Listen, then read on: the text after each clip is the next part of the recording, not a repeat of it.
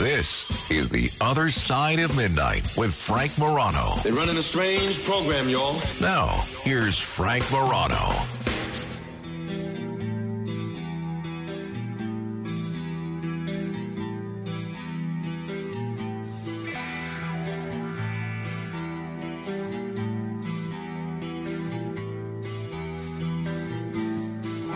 One of the things that I've noticed that I may have tendency to do on this program is point out problems and then ask the question, why? Even though neither you nor I really have any idea why. I'm going to do that again, though, because I suspect some of you have some theories on this, and I'm going to give you mine. I read this article in the New York Times. I don't know what happens. You know, I'm a digital subscriber to the New York Times, and they send me, a daily newsletter, and sometimes they'll highlight articles that are a couple of months old. That was the case with this article, and then it led me down a rabbit hole of researching this. And essentially, puberty is starting earlier than it used to, especially noticeable for girls. And the question is, why? So, New York Times writes that some girls are beginning puberty as early as 6 or 7 years old, an age that has dropped by about 3 months per decade since the 1970s. Now, based on all the researchers that the New York Times spoke to, no one knows exactly what is driving the trend, but it absolutely is a trend. Marcia Herman Giddens first realized something was changing in young girls in the late 80s when she was serving as the director for the child abuse team at Duke University Medical Center. And during evaluations of girls who had unfortunately been abused, I can't even think about stuff like this, Dr. Herman Giddens noticed that many of them had started developing breasts at ages as young as 6 or 7. She said that didn't seem right. So a decade later, she published a study of more than 17,000 girls who underwent physical examinations at pediatricians' offices across the country. And the numbers revealed that on average, girls in the mid-90s had started to develop breasts, which is usually the first sign of puberty, around age 10. That's more than a year earlier than previously recorded. The decline, meaning the reduction in age, the decline was even more striking in black girls who had begun developing breasts on average at age 9. 9.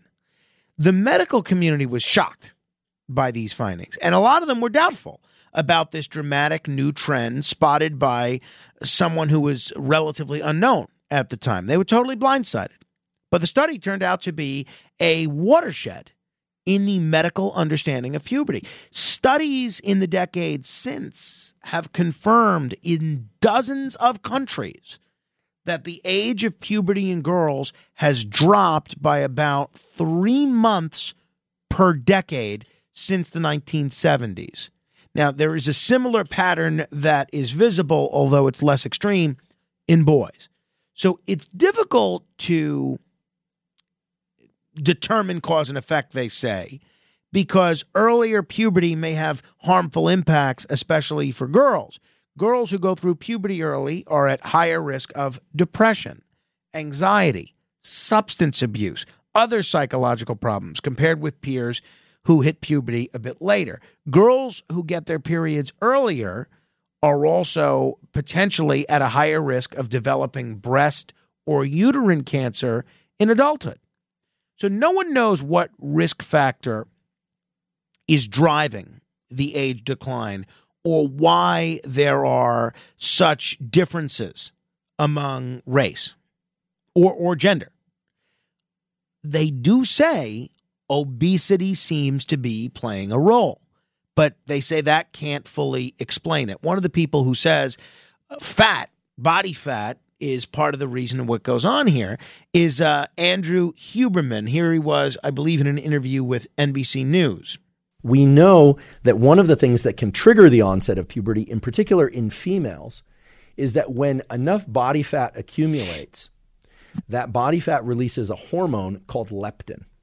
And that hormone leptin travels in the bloodstream across the blood-brain barrier and goes to the hypothalamus and can trigger the onset of puberty by activating the neurons that release gonadotropin-releasing hormone. So many people believe that one of the reasons that puberty is happening earlier and earlier in females is because of the accumulation of more body fat at younger ages than was observed 30 or 40 and certainly 100 years ago. So that's one factor, one theory, obesity, body fat.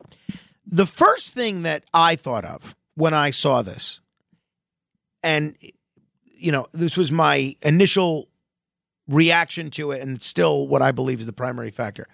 I believe there are too many chemicals in food. Not just food, but everything else, but especially food. Everything that you eat is pumped with all these hormones and chemicals and preservatives. And I have to think that that's playing a role on all of our bodies, but especially the bodies of children. So in the Times article on this, they address this, the issue of chemicals. In the decade after the Herman Giddens study, they began noticing an increase in the number of referrals for early puberty in Copenhagen, mostly of girls who were developing breasts at 7 or 8 years old. And someone named Dr. Jewell said, is this a real phenomenon? Had parents and doctors just become hysterical because of the news coverage of that other study? So in a 2009 study of nearly 1,000 school-age girls in Copenhagen, his team, Dr. Jewell's team, found that the average age of breast development had dropped by a year since his earlier study to a little under 10, with most girls ranging from 7 to 12. Girls were also getting their periods earlier, around age 13, about 4 months earlier than what had been reported previously. But unlike doctors in the U.S., he didn't think obesity was to blame because the body mass index of the Danish children in that study was no different than it had been in the 1990s. So while American children had gotten much fatter from the 1990s to 2010, 2009, 2010, that wasn't the case in Denmark. And yet, in Denmark, they were still experiencing this early onset, what I'll call early onset puberty. So he believes that phthalates, which belong to a broader class of chemicals called endocrine disruptors, can affect the behavior of hormones, and they've become ubiquitous in the environment over the past several decades. And, they say the evidence that they're driving earlier puberty is murky. I don't have any evidence beyond what Dr. Jewell has suggested, but I think it's very likely. I'm curious what you think. Why do you think children are starting puberty earlier? 800-848-9222, 800-848-9222. And do you share the scientific consensus? And I think Dr. Peter Mikolos is going to be on this program this week. I'll ask him about that if he is. Do you share the scientific consensus that this is a negative? Because I think this is very alarming, that we're essentially changing years of the natural order of human, I don't know if you want to call it evolution, but the natural order of human development. Some people may point to stress and lifestyle. I'm not so sure on that. My best guess is the chemicals, but I just wonder where we go on this. How much does this continue? Do these trends of a couple of months every decade or 3 months every decade, are they going to continue to go that way? For how long? I have to think that's going to be a pretty alarming situation if a decade, 2 decades from now, this is happening to 5-year-old girls. It's not out of the question here. 800-848-9222. Curious what you think, or if you have a theory as to what is going on here. Some people think, I don't want to alarm anybody because some people, well, I do, but I don't want to alarm you needlessly because some experts think that the age of threshold for alarm should be lowered. They said healthy children could be referred to specialists and undergo unnecessary medical procedures if their parents are flipping out that they've hit puberty at a younger age. I'm curious what you think. I'm not necessarily talking about what you should do if this happens to you, but I really think this is something that requires greater awareness among society in general, and more than just awareness about how to deal with your children if they're 5 years old and developing breasts. I'm curious what the cause of this is, because I think that's worth figuring out. 800-848-9222. Mary is in New Jersey. Hi, Mary. Hi, Frank. I was wondering whether this is actually a reverse trend, because people used to have much shorter lifespans, like back in the Middle Ages and everything. And is it possible that in the past century or so that puberty had begun later, and that now it's going back for some reason to where it used to be? Well, that's a good question. I mean, I don't know, right? I don't know. I don't know what the. Obviously, I don't know. But beyond what's been reported in these studies, that they say that the average age for girls experiencing the onset of puberty has dropped about 3 months every decade over the last 40 years. I don't know how consistent prior to 40 years ago that age of puberty was, or even if there's an accurate measurement of it. It's a good question. Because I don't have an answer there. But I'm also wondering, Mary, what the story is with the racial disparity here. Why would black children be experiencing this at such an earlier rate than white children?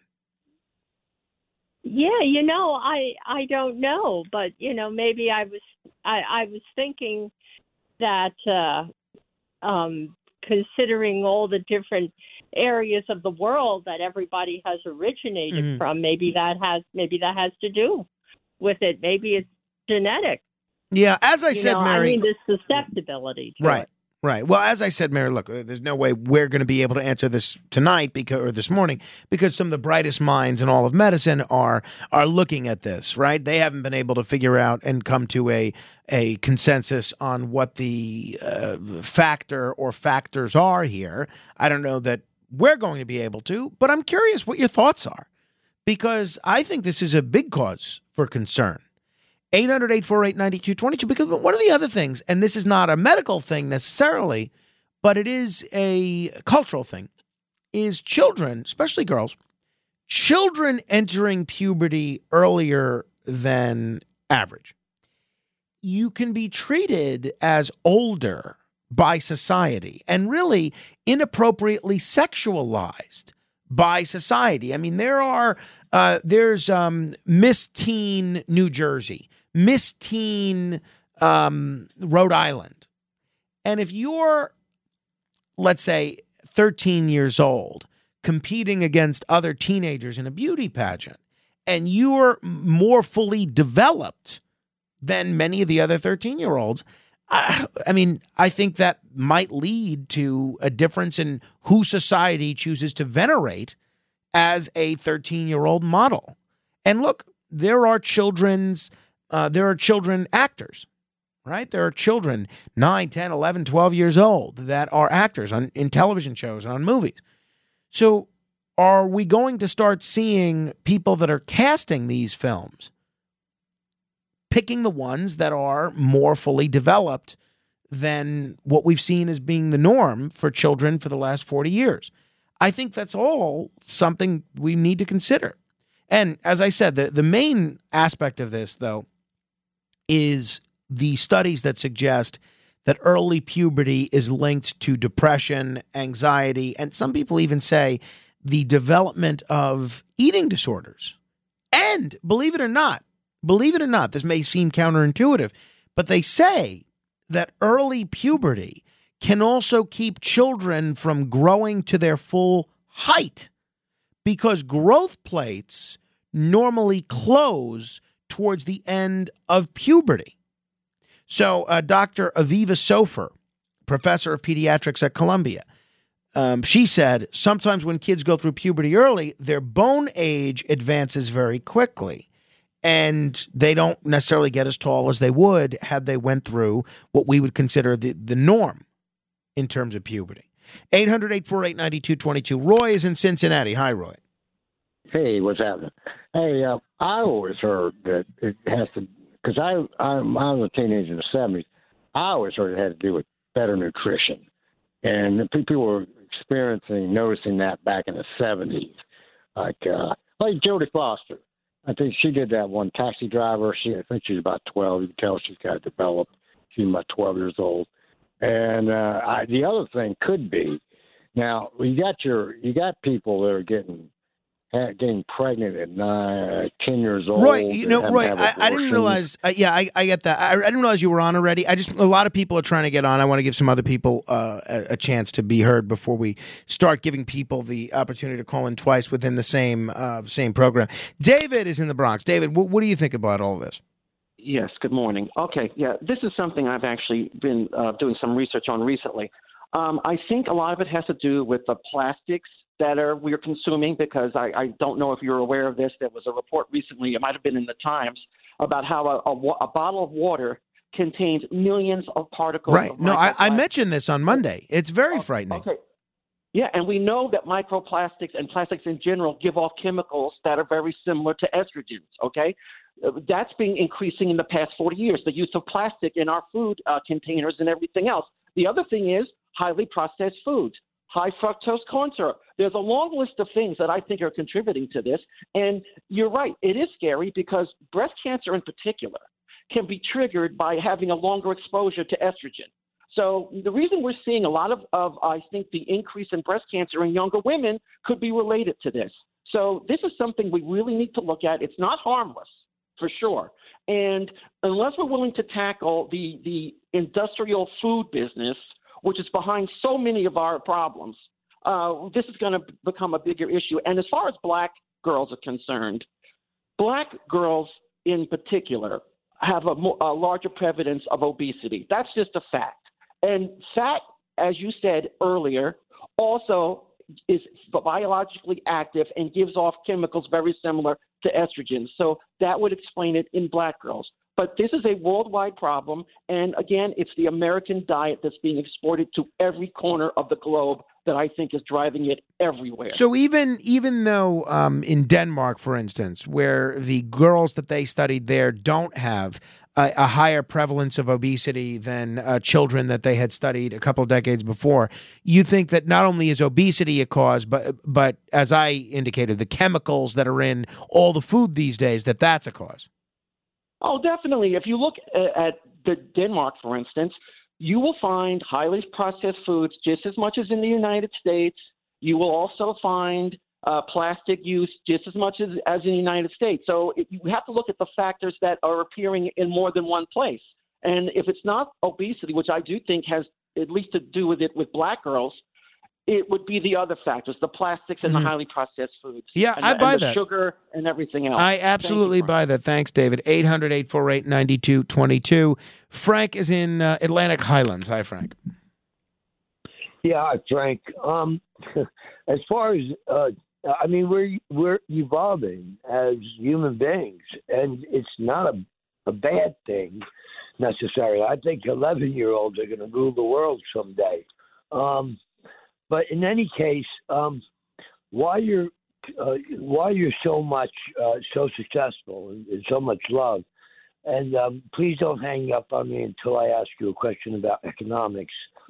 Why the why is because you're pure independent, and you are so effective because you point out how history has not worked at all near the capacity of effective solutions.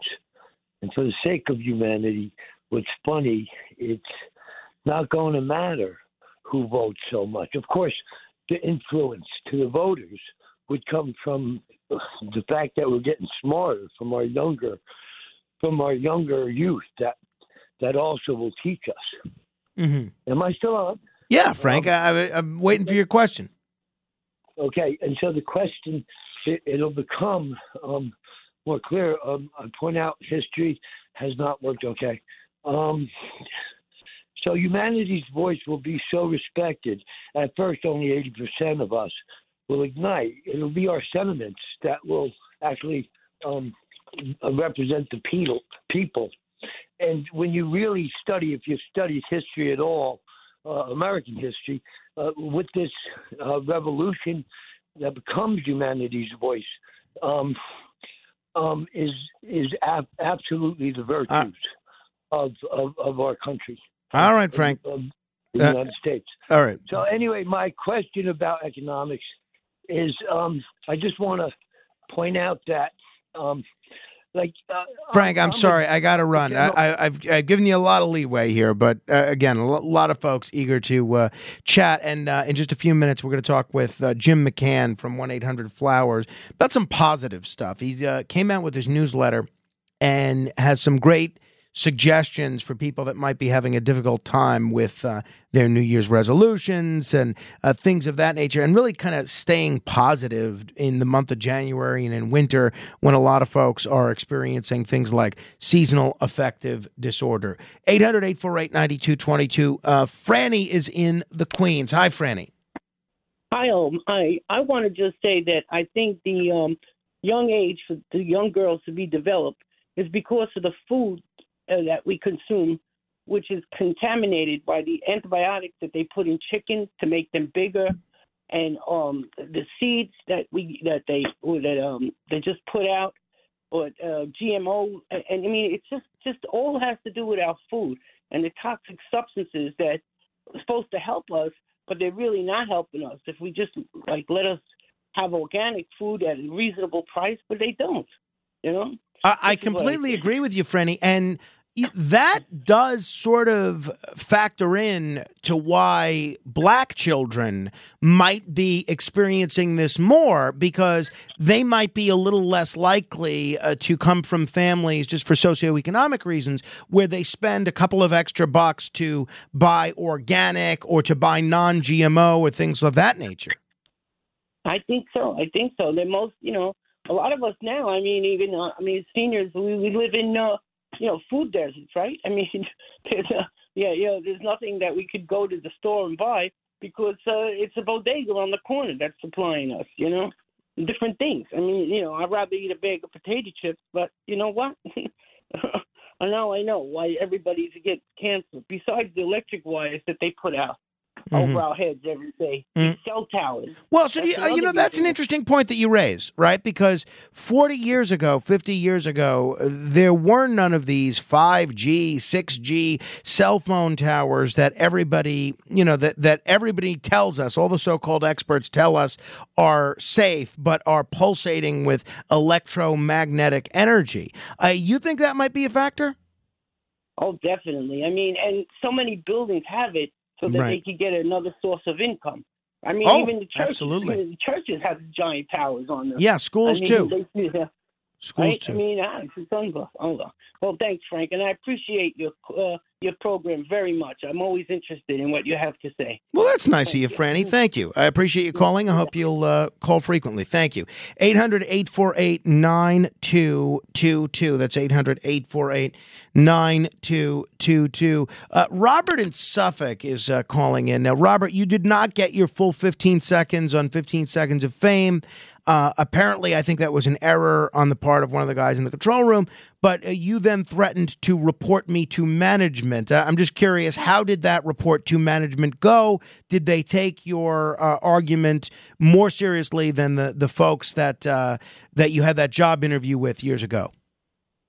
Oh, no. I did not complain because I felt that what you had to say was probably correct. That I thought about it, more. I appreciate that. Thank you. You gave us a mulligan on that one, Robert. Thank you. Yeah, your staff's make a mistake. So, yeah.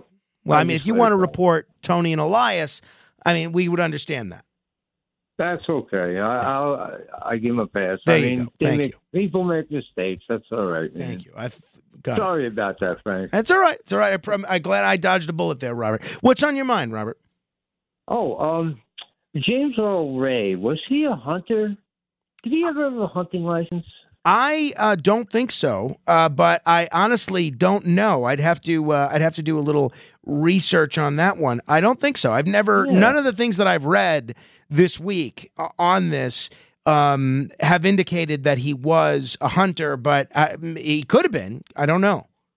Okay, it's a good question because the rifle used to shoot Dr. King was a Remington 760 30-06. A very popular deer and big game rifle. Well, it's a good point. I don't know, but it's worth looking into. Let's say he was a hunter, though. Do you think that makes it more likely that he committed the assassination as the lone gunman? It's possible he could have been the shooter. Whether he acted alone or not, that's another question. Right. Robert, thank you. Appreciate that. All right. 800-848-9222. You know what? I think I've decided that, remember I identified the caller, Rick from New Jersey, as sounding like Jim Florentine. There's a guest that we've had on this show, Ray McGovern, a former CIA analyst. And I think Robert sounds a little bit like Ray McGovern. Maybe, because Robert calls often.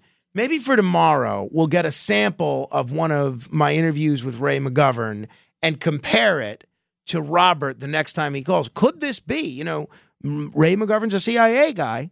Could this be an alias of Ray McGovern? Could he actually be moonlighting as Robert from Suffolk? It's possible. I don't put it past him. Hey, Jim McCann is going to join me in a moment. We'll talk about some positive things and ways for you to stay positive when it might seem like it's difficult to do so. This is The Other Side of Midnight. Straight ahead. The Other Side of Midnight with Frank Morano.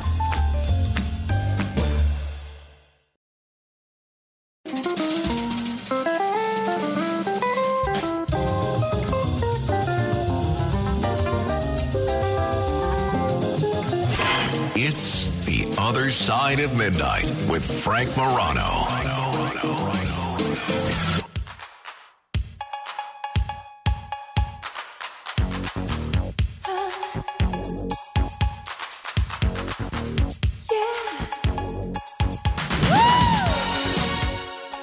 This is The Other Side of Midnight. I'm Frank Morano. Well, we are more than 2 weeks into the new year. A couple of things mark that august moment. One, it is now officially too late to wish anybody a happy new year. The lone exception being if it is your first time seeing them in 2024. If that's the case, then I think you get another extender or a waiver for another week or so. But, I mean, why risk it? Why risk it? The other thing is now all of those New Year's resolutions that you made, whether it be to do yoga every day or to stop drinking or to stop smoking or to run 3 miles every day or to XYZ, write in your journal 5 times a day, whatever the case may be. Now, some of those resolutions, which in many cases started off strong, they're kind of coming down to reality a little bit. So I thought you could use a little bit of inspiration, a little bit of positivity for the new year and to give your resolutions a little bit of a boost.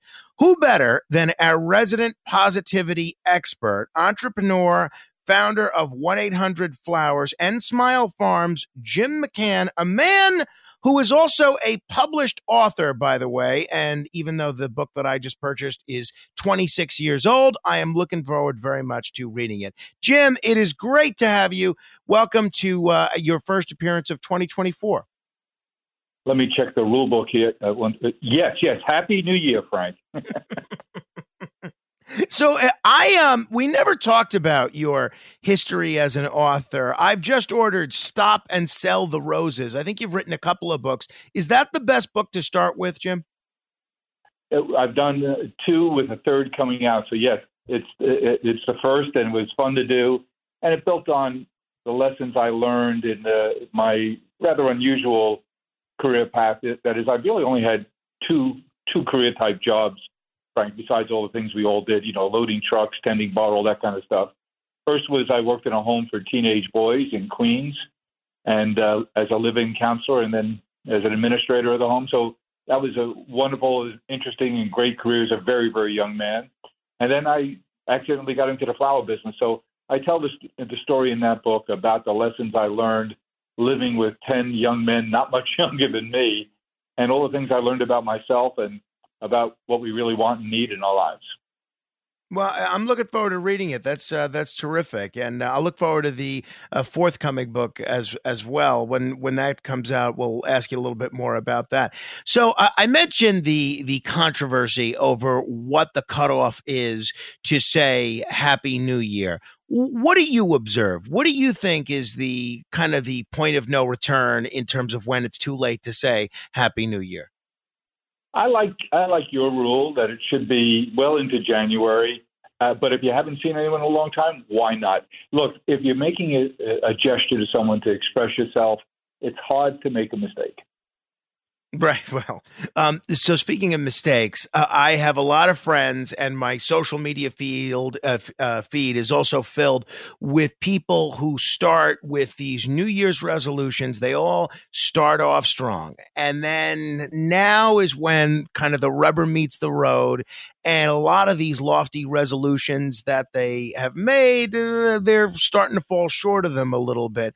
And that's one of the reasons why a lot of people I know, they don't make New Year's resolutions because they're concerned about setting themselves up for failure. What's your philosophy, Jim? Do you think the idea of New Year's resolutions are a good idea or bad idea, something in between? What do you think? I like them. I like them a lot, except that I'll agree with you. We write a newsletter every Sunday, Frank, and this Sunday we focused our newsletter. It's called the Celebrations Pulse, was on navigating the winter blues. And we point out in our newsletter that January 12th is the average date where we fall short of our resolutions. But that's okay. You can make new resolutions. And what we talked about, and I've gotten a lot of feedback on, Frank, is this whole idea of winter blues. And just today around the shop, a lot of conversations sparked up about it, things we're hearing from our community. We've gotten thousands of people who've written to us about our newsletter, what we recommended in it. And I think the thing that matters the most, well, what I do is when we're trying to figure out how to give good advice to our community about handling the winter blues, I reach out. I'm so lucky. I have a group of people we call the Connectivity Council. There's about half a dozen of them that are the preeminent psychologists I've come to know from around the country, around the world, in fact. And I reached out to 3 of them and said, give me your advice on what we can do, what we can recommend to folks who are experiencing the blues. And sometimes it gets a little work. There are another 10 million people who say they have seasonal affective disorder, that it really does become kind of serious for them.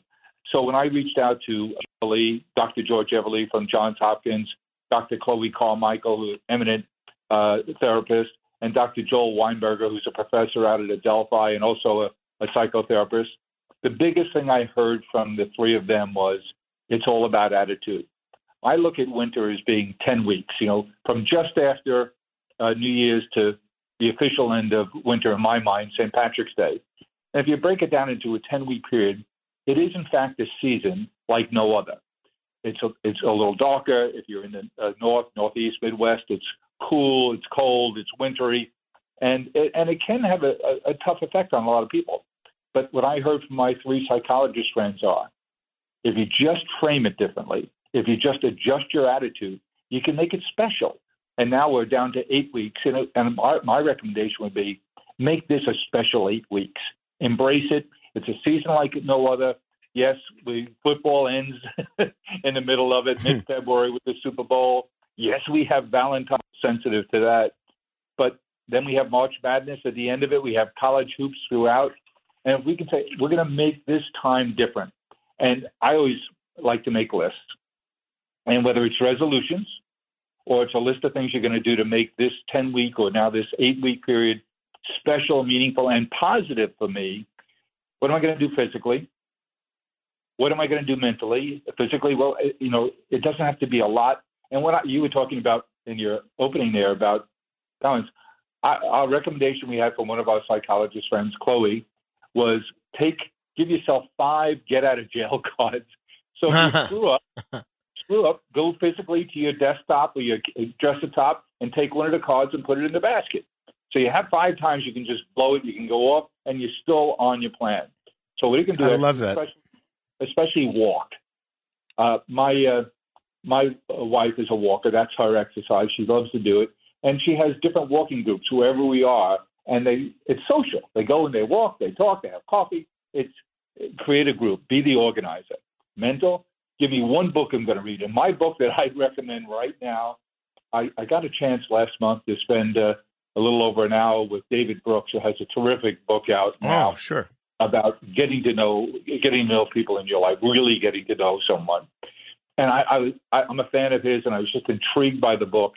And there's so many good lessons in there. So find one book that you're going to read in this 8 weeks that'll make a difference. Pick out one new podcast. Go to WABC.com and go to Frank Morano's podcast. And when you're on that walk, listen to what you have to say, Frank. You have a lot of really great, helpful tips. And maybe pick out 2 old movies that you used to love and watch, and make sure it's not The Godfather, because it'll get you in a different frame of mind. What are you going to do socially? George Everly recommends, from a social point of view, that we make 3 lists of our social contacts. People we have relationships now that we want to invest in. People, maybe 10 people we've had lapsed relationships. Pick 2 or 3 that you want to renew that relationship, and you're going to be deliberate about it. And then pick out a person or 2 that you'd like to have a relationship and you don't, but you're going to invest and try and develop a relationship with that person. And I have a new app that I've only been using for a week called the Birthday app. And I just load up let it have access to my contacts, and it fills in all my contacts' birthdays. And just this week, I've had 2 terrific conversations with people I've had lapsed contact with, but I saw it was their birthday. I reached out and just sent them an email wishing them a happy birthday, and that sparked a return email and a call, and we've had wonderful conversations. So I think if you just take your list of things you want to do, physically, mentally, socially, maybe if on your list you're going to say, on my cleanup list, I'm going to clean up 1 closet, I'm going to clean out 1 drawer, and I'm going to organize my desk during these 8 weeks. And what I suggest we all do, write down our plan. Journal it. Keep score. When I worked in that group home with 10 young guys, the most important thing I learned was set goals, keep score along the way, and make it fun. And then create crazy fun rewards when you finally achieve something special. So do that for yourself. Plan what you're going to do. Make your plans of what you're going to do when the winter passes. Social things you're going to do in spring. Make lists of the people you want to connect with in the spring, you want to get together with in the summer. Surround yourself with things that remind you of spring. My son runs our plant business. My son's name is James, and he runs our plants business. And he brought over to his mother this weekend a hyacinth plant, which is really fragrant, and you see it in the garden in the spring. But when I walk into the house the last 2 nights, boom, the adjustment in my mind just from the sniff of hyacinth, I think spring. So those are some of the tricks that our psychologists, our friends, and our community I love that. have made to us, and I'm just so happy to pass it on to our newsletter this past Sunday, and we have so many more good ideas for this coming Sunday. Well, I think that's outstanding. We've been talking with Jim McCann. He's the founder of 1-800-Flowers. You know, Jim, I mentioned this the last week. There was an article, I think it was in the New York Times, that a lot of people say that even though the reputation of January and winter in general is the winter blues and seasonal affective disorder, a lot of people find that January can be a little bit of a relief because you don't have all of the barrage of social obligations that you do in December and February, where it seems like your calendar is filled all the time, especially in December. But then it does become the question of, how do you not get lonely? How do you still maintain those social connections? I think you've outlined a pretty good playbook here. And I'm glad that you mentioned that David Brooks book, because I've been following David Brooks since he was with AEI. And that book, the one that you referred to, is on my list as well. I haven't read it yet, but I'm looking forward to doing it. Hey, it seems like there's a lot of really helpful tips in this newsletter. If people want to sign up for that newsletter, how do they do that? Or they can come to 1-800-Flowers.com and just click on Celebrations Pulse, and there's a place you can sign up for it there. Frank, I saw that article in the Times this Sunday. I thought it was terrific. And it just screamed to me what my psychologist friend said to me, which is it's all about your attitude.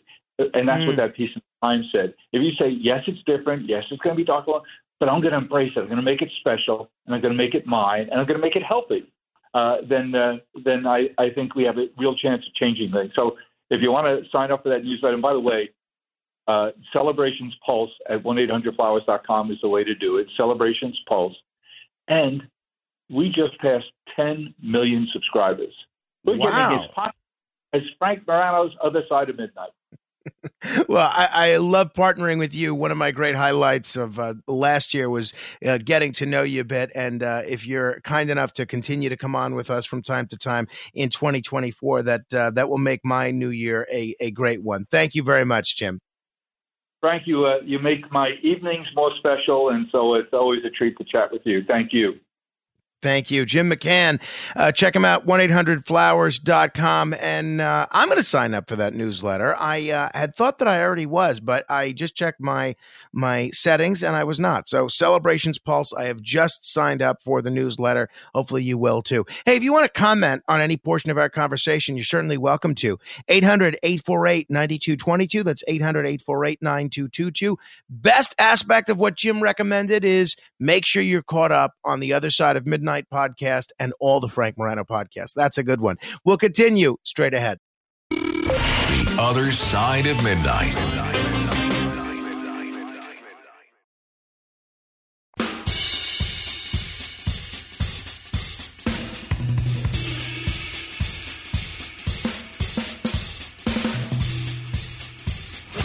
It's The Other Side of Midnight with Frank Morano.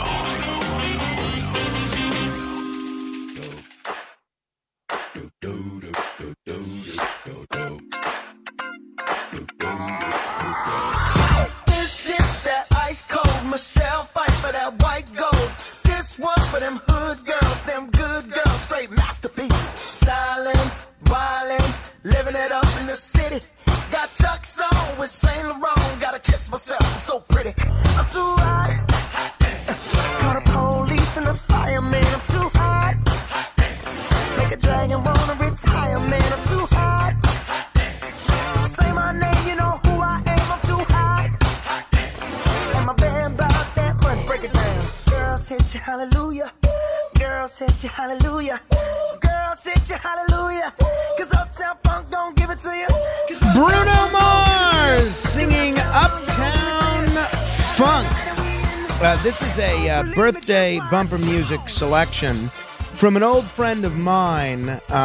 When I knew her, she was Jessica Carter, but now she uses her married name, Jessica Dunning, and today's her birthday, and she is doing great.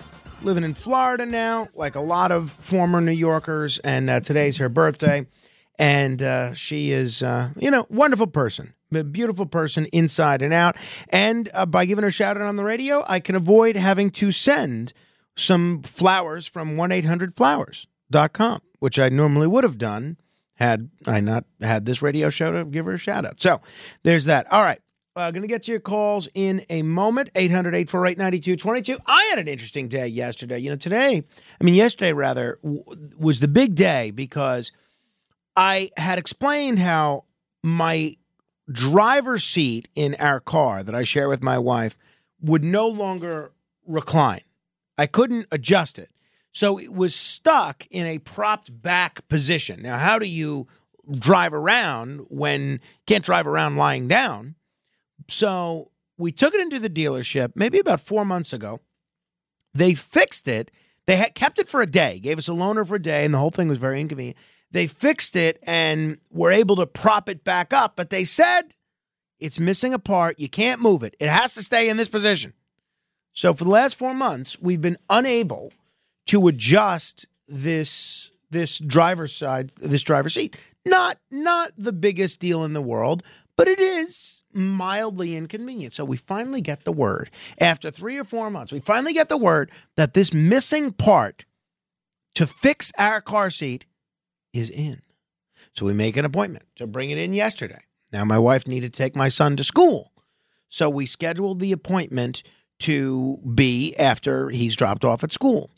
But we were not confident that we were going to be able to have the car back by 1 o'clock, the time that he needed to be picked up from school. So my mom was kind enough to lend us her car for the day in case we needed to pick him up in that car. So the night before we go to pick up our car, bring that to our house. I get up, which is the middle of the night for me. 9 a.m. is very much the middle of the night for me. And I take the car to the dealership. They're waiting for me. Everybody's very nice there. And what I did like is they sent me an e-hail vehicle home. I think it was a Lyft. That e-hail ride, which was about 20 minutes from the dealership to my house, was one of the 2 real highlights of my day today. It was so relaxing. It's so nice not to just be able to chill out and sit in the back seat, not have to worry about driving, maybe rest your eyes a little bit, listen to the radio. And they drop me off. I go back to sleep. I wake up, and it turned out my son didn't end up going to school today because he was under the weather. But I wake up, we get the word, the car is ready. So they said, would you like us to send an Uber for you? Yes, please. They Uber me back to the dealership. This is the next greatest highlight of my day. I slept the whole ride there, very relaxing ride. Those were the best aspects of my day, the Uber rides back and forth to the car dealership. I pick the car up. They say it's fixed. The guy shows me that the chair reclines now. I try it myself. The chair goes up. The chair goes down. Great. I get home. My wife and son greet me in the window when I get home. My wife says, wait a minute. I thought you were picking up salt for the sidewalk. There's still salt on the sidewalk. Oh, okay. I'll go out and do it now. I go out, go to the grocery store, supermarket. They're out of rock salt. Okay. Find another store. Go to a drugstore across the street. They're out of the really good rock salt. I have to take just kind of whatever they have left. I buy 2 or 3 bags. Great. I'm going to do the right thing here before I go back to sleep for a little while. Actually, no, I wasn't going back to sleep. I was staying up to work on the show. I put 1 bag away. I take 1 bag out. I start sprinkling salt all over the sidewalk, all over our walkway.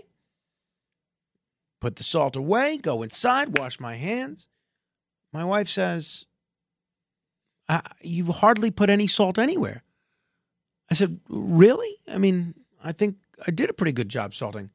She said, no. I'll just do it. I'll go outside with Carmine and I'll just do it. And you know that's never a good scenario when it's the I'll just do it. Nope. Okay. I will go back outside and I go and resalt everything. There's so much salt on this, it would have given the sidewalk a heart attack. So I salt everything, apparently to my wife's satisfaction. Okay. Boom, boom, boom, boom. Do a couple of things at home, prepare for the show a little bit. We decide to return the car that we had borrowed from my mother to her house. She's going to drive one car. I'm going to drive the other. But there's ice all over my mother's car. Let's defrost it and let's scrape the ice off the car. Okay, great. So we start doing that. And we de-ice it, and the back is de-iced, no problem. She says, turn on the defrost. Defrost is on. Well, the front's not defrosting. I don't know what to tell you. It's not defrosting. I don't know. Let's just scrape it. And she says, oh, let me look. She goes and look. I don't know. And says to me, I don't know why I even bother asking you to do anything. Well, what do you mean? It's on. It was on. You had it on low. All right. Sorry. So we finally get it de-iced. My wife gets into the driver's side of our car. And she says, sweetheart, did you have them show you that it worked? Yes. The seat was not working. Again, brand new piece on this thing. Sleep disrupted. 2 Uber rides. The car seat is again stuck in the same position. She did get it to work later, but we agreed not to try to move it anymore. So it was someday, but those Uber rides were something. Until next hour, your influence counts. Use it.